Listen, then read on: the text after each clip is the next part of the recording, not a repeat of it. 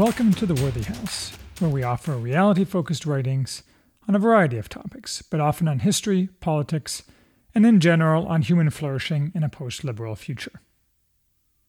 I'm Charles, the maximum leader of The Worthy House. Today we're reviewing A Humane Economy, the Social Framework of the Free Market by Wilhelm Röpke. This classic book, by a long-dead and almost forgotten German economist, is suddenly relevant again.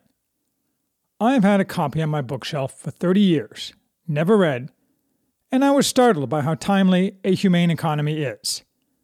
Today, elements of left and right are ganging up to kick neoliberalism when it's down, aiming to break the long dominant alliance between the corporatist left and right, and thereby to overturn the instrumentalist view of humans as fodder for an economic machine.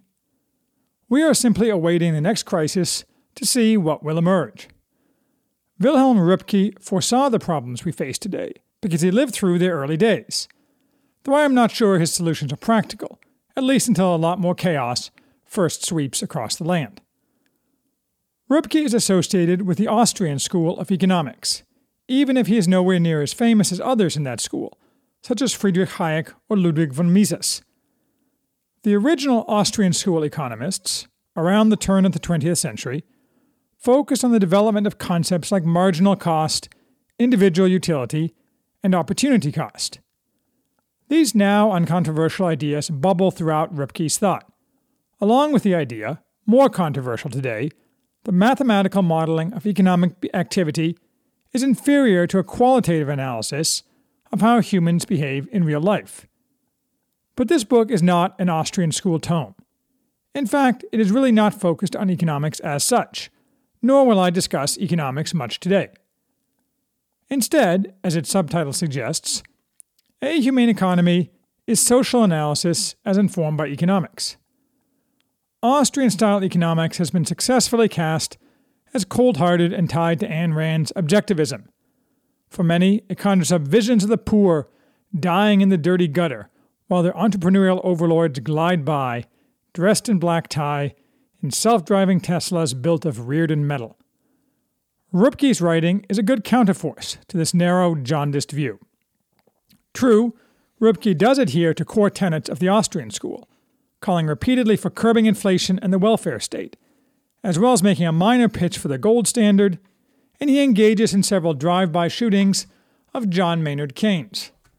But this is secondary to, and not the main pillar of, his vision of an economic system that underpins, and in part makes possible, a flourishing society that exemplifies Christian virtue. For Röpke, the key question is whether an unfettered free market, even if theoretically utility maximizing, should be supreme, overriding other considerations. He answers strongly in the negative. Röpke's views changed over his long career, as is the norm for most economists. The socially oriented views of this book are a relatively late addition to his thought. He was once famous mostly as the technician behind Ludwig Erhard's economic miracle, Wirtschaftswunder, of the late 1940s and early 1950s, whereby a destroyed Germany was resurrected, nearly overnight, as an economic powerhouse.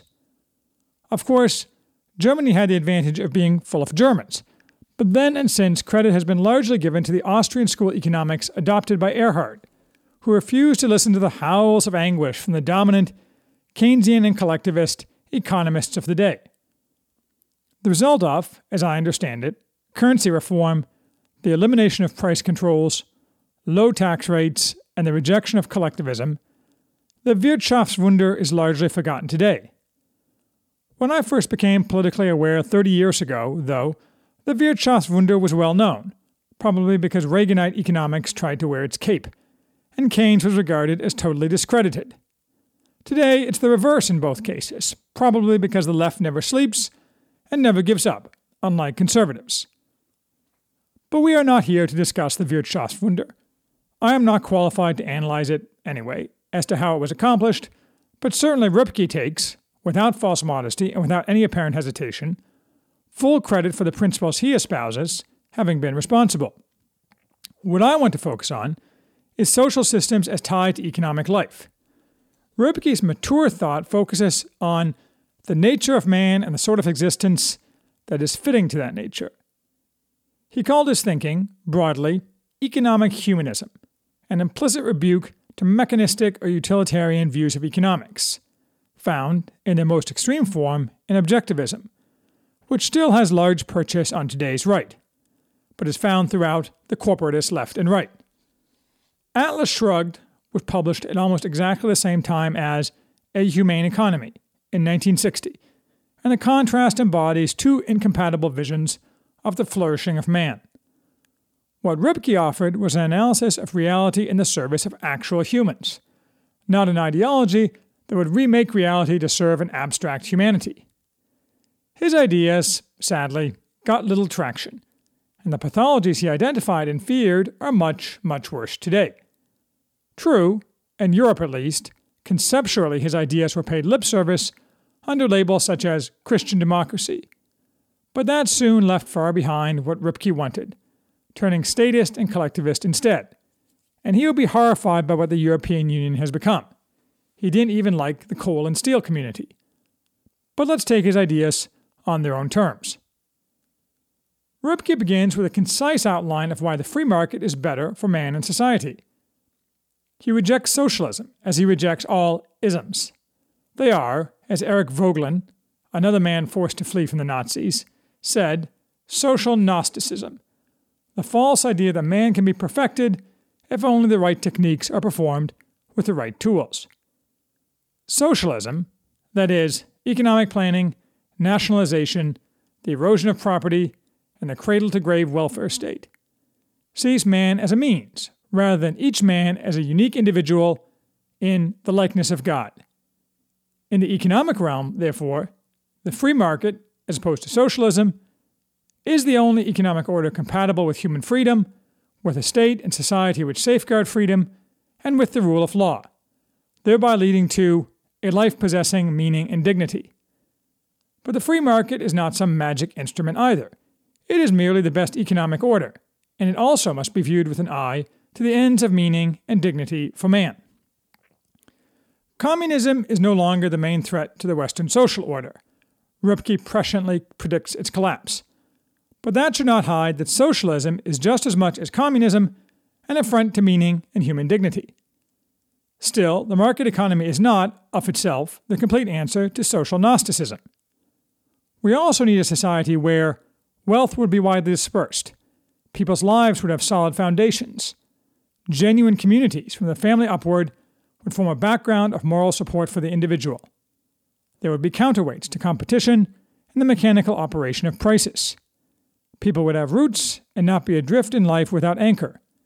There would be a broad belt of an independent middle class, a healthy balance between town and country, industry and agriculture. This set of basic concepts is the core of a humane economy. Certainly, none of these, Röpke's ends, are fashionable, except perhaps the first. In fact, most of them are usually rejected as bizarre, reactionary, or simply offensive in today's facile public discourse. But that's Röpke's point, of course. He would not be surprised. The protean word freedom often occurs in this book, which might lead the modern reader to think that Röpke would endorse modern liberal democracy, the core of which is exaltation of freedom to do whatever one wants. But to Röpke, freedom explicitly does not mean license, arbitrariness, laxity, or unlimited demands. Thus, Röpke rejects the Enlightenment, or what it has led to, whether he admits it or not. How can there be higher purposes of life and society if each person is completely free to choose for himself what is the good? He directly knocks man's comfort and ease, the goal of Enlightenment thinkers, from Francis Bacon onwards, off its pedestal. Economism, materialism, and utilitarianism have in our time merged into a cult of productivity, material expansion, and the standard of living. Enough is abundance to the wise, says Röpke, and freedom means the ordered freedom of virtue. Given this frame, what problems and decisions must still be made in respect of the free market? To Röpke, there is no problem worse, there is no problem that threatens individual meaning and dignity in the modern world more than mass and concentration. Röpke is very, very down on mass. He tells us that a formless mass of atomized individuals has been created by modernity, exacerbated by certain aspects of the free market, so we must limit the free market in order to obtain, instead, decentralization and deproletarianization. Only in this way can the society Röpke identifies as ideal be approached.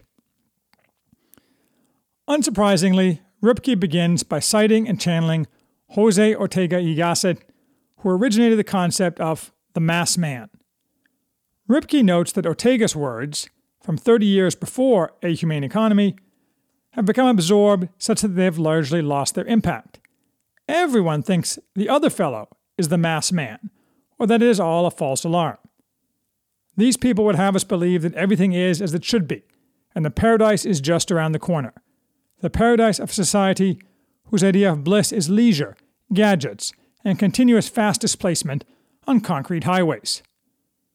Too many believe that everything is awesome just because of the ever-rising consumption of things by which the standard of life is thoughtlessly measured.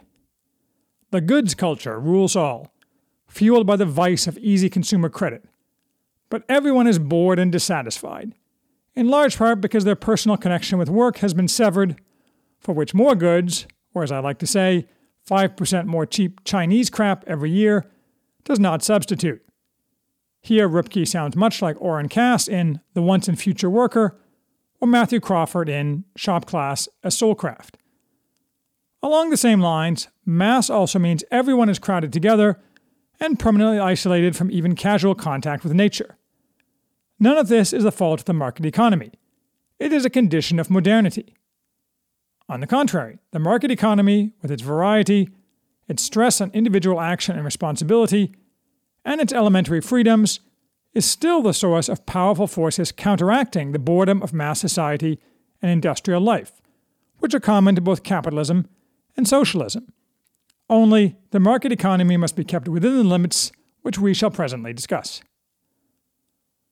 All this is convincing, although unlike Ortega, whose objection to mass was reduction in the quality of the real, organic aristocracy, Röpke's objection seems mainly to be all those damn people and their damn concrete jungles. True, it'd be much better if we spent less time traveling to work and more time in solitude with nature. But Röpke seems to think the world is one giant New York City, as shown in 1950s movies, full of alienated commuters wearing gray wool suits. This is silly and takes a part for the whole. Thus, when he takes his focus to its logical conclusion, Röpke falls apart, or at least undermines his own argument. He decides and shrieks, to the extent the descendant of Lutheran pastors can shriek, that the real problem for the West is overpopulation. He is terrified that Europe and America have become too full, and it's getting worse, both because it's jam-packed and because all those people can't possibly have a decent spiritual life, even if they can be fed. Why precisely either of those things is true, Röpke does not explain. But with words that now have bitter irony, he demands immediate, strong action to cut the birth rate, praising that public opinion in Japan, for example, has by now come around to the view that the birth rate must be adapted to the death rate. He flatly rejects that improved agricultural methods can ever keep pace with population growth, predicting starvation along with the degradation of the masses. In short, in Charles Mann's topology, Röpke is a prophet, not a wizard. But the prophets have always been proven wrong. Röpke has also been proven wrong, catastrophically so, and this whining about what was even then a non-existent problem debilitates his entire argument about mass society, even though it does not obviate it. Röpke finally gets to some other objections to mass, although again, unlike Ortega, he focuses on quantity, not quality. He does think quality also is a problem.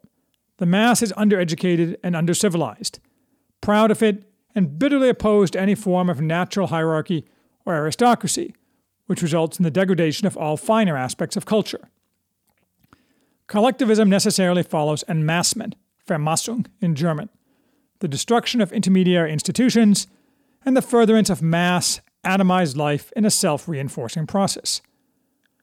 Ideologies such as communism come to seem attractive, and their attractiveness is not reduced by shorter working hours or improvements in the standard of living.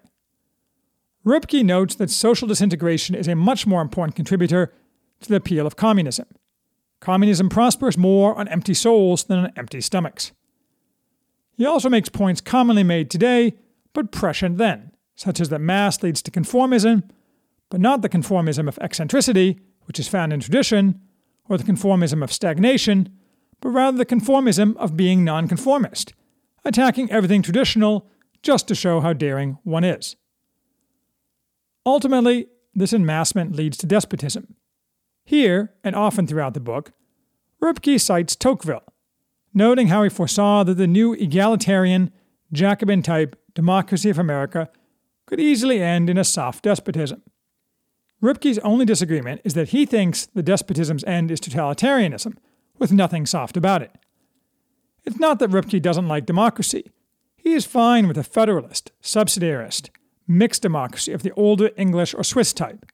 He lived in Switzerland for the rest of his life after fleeing the Nazis in 1933. It's modern democracy, what is now called liberal democracy, that he doesn't like, because it recognizes nothing outside the changeable and often odious will of the mass, which in particular tends to destroy recognition of property and lead to socialism and collectivism, always wanting to forever reopen every question. Mass democracy, where the sovereignty of the imaginary people is supreme, necessarily ends in despotism. Still, Röpke does sound a note of hope, that since all this is a violation of human nature, which is bound sooner or later to end in an acute crisis, which might just possibly have the salutary effect of bringing us back to our senses. He would not be pleased to see that exactly the opposite has happened, and liberal democracy has already descended into the early stages of its totalitarian phase, in an accelerating downwards trend.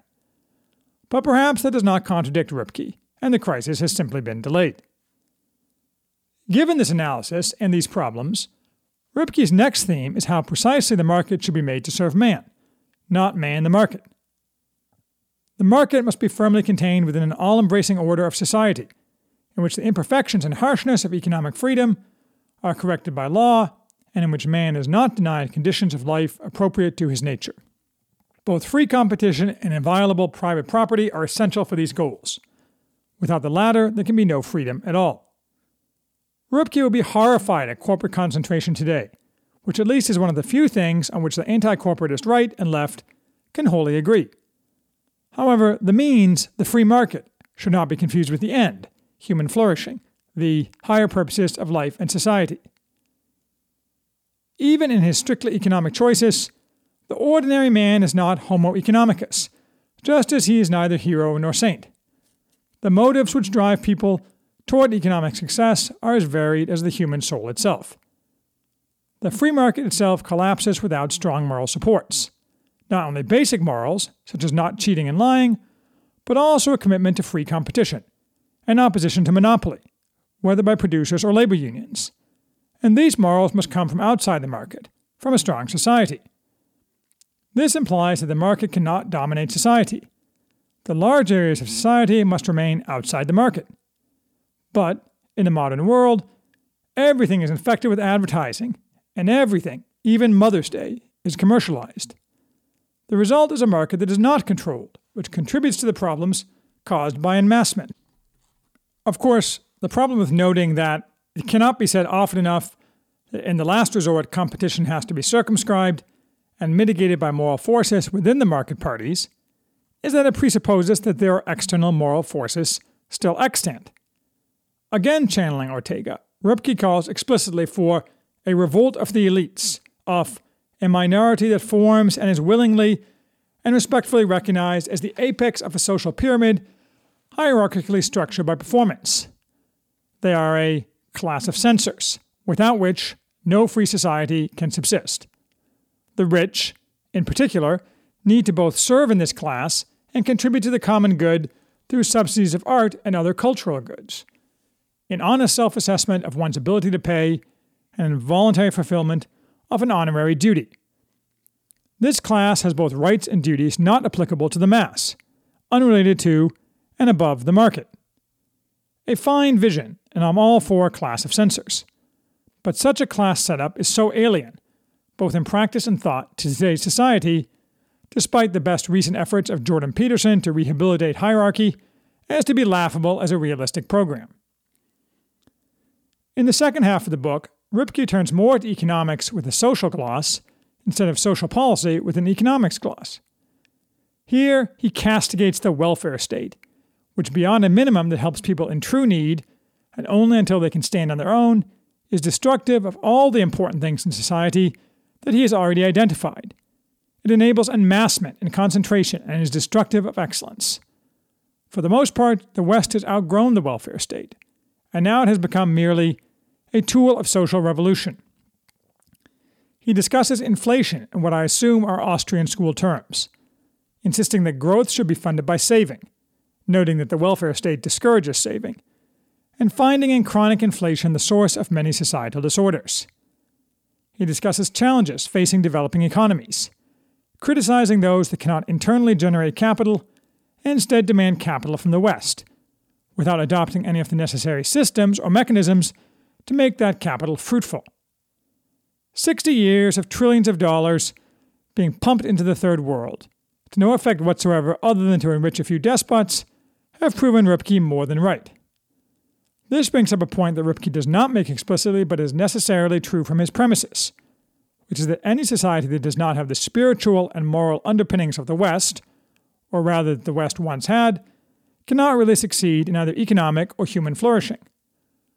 Röpke does point out the importance of the bourgeois values in combination with a free market and aristocratic excellence, all informed by a strict moral code, as a key to achieving a flourishing society. He does not point out such a combination has never existed anywhere else in the world outside the West. That it has been 6 decades since Röpke wrote, and all the problems he identified are infinitely worse, suggests that either they are not problems, or we are blinded to the existence of the problem by being subsumed within it, like the proverbial fish who does not know what water is. Or, perhaps, wealth papers over the problem for the classes that have control, leaving 2 types of mass men: the wealthy in the professional managerial elite, who get by even if they are largely unhappy and alienated, and the rest of society, hanging on by their fingernails, spiritually vacuous and desperate, with many falling into degradation and despair, as in J.D. Vance's Hillbilly Elegy, when they cannot hang on any longer. Given that on every single measure society is far, far worse off than in his time, it is little surprise that much of Röpke's humane economics seems like a fantasy. A pleasant one, but one seen from very far away. Therefore, I'm not sure what to conclude from this book. Despite the modest optimism he sometimes displays, what Röpke describes as necessary is so far from reality, in today's world so much more degraded than the world in which Röpke lived, that implementing any aspect of Röpke's program seems more like science fiction than realistic social policy. This is not a problem unique to Röpke. All the popular books nowadays on the right, with similar complaints, fall down on solutions. Similarly, while I am not as expert on such books on the left, and their very different solutions would give Röpke conniptions, with their collectivist demands for more rather than less state control, I suspect their solutions aren't any more realistic. My guess is that this is at root a problem of enmassment, the Gordian knot of our advanced consumer society. But, after all, there was a way to untie that knot, with enough will. For my part, since my purpose in reading this book is to continue constructing my own political movement, foundationalism, I note that economics should be subordinate to politics. It is not that politicians should dictate economics, but that they should recognize that certain general principles are most likely to create flourishing, and work within those principles, not treat economics like Asimov's multivac, able to create a precise answer and effect for every question and request. For the most part, as far as I can tell with my limited economics knowledge, those principles are essentially those Röpke advocates. As I say, I don't see a path to implementing them in the immediate future. If anything, the immediate future is likely to see a turn back to leftist collectivism and other massively destructive and pernicious theories that Röpke, with the Wirtschaftswunder in his rear mirror, thought had been mostly left behind. But if anything of my political program can be implemented, it can all be implemented, if the upheaval is great enough, and Röpke's economic humanism, or some close variant of it, probably holds the key to sustainable economic progress that enhances, rather than harms, human flourishing.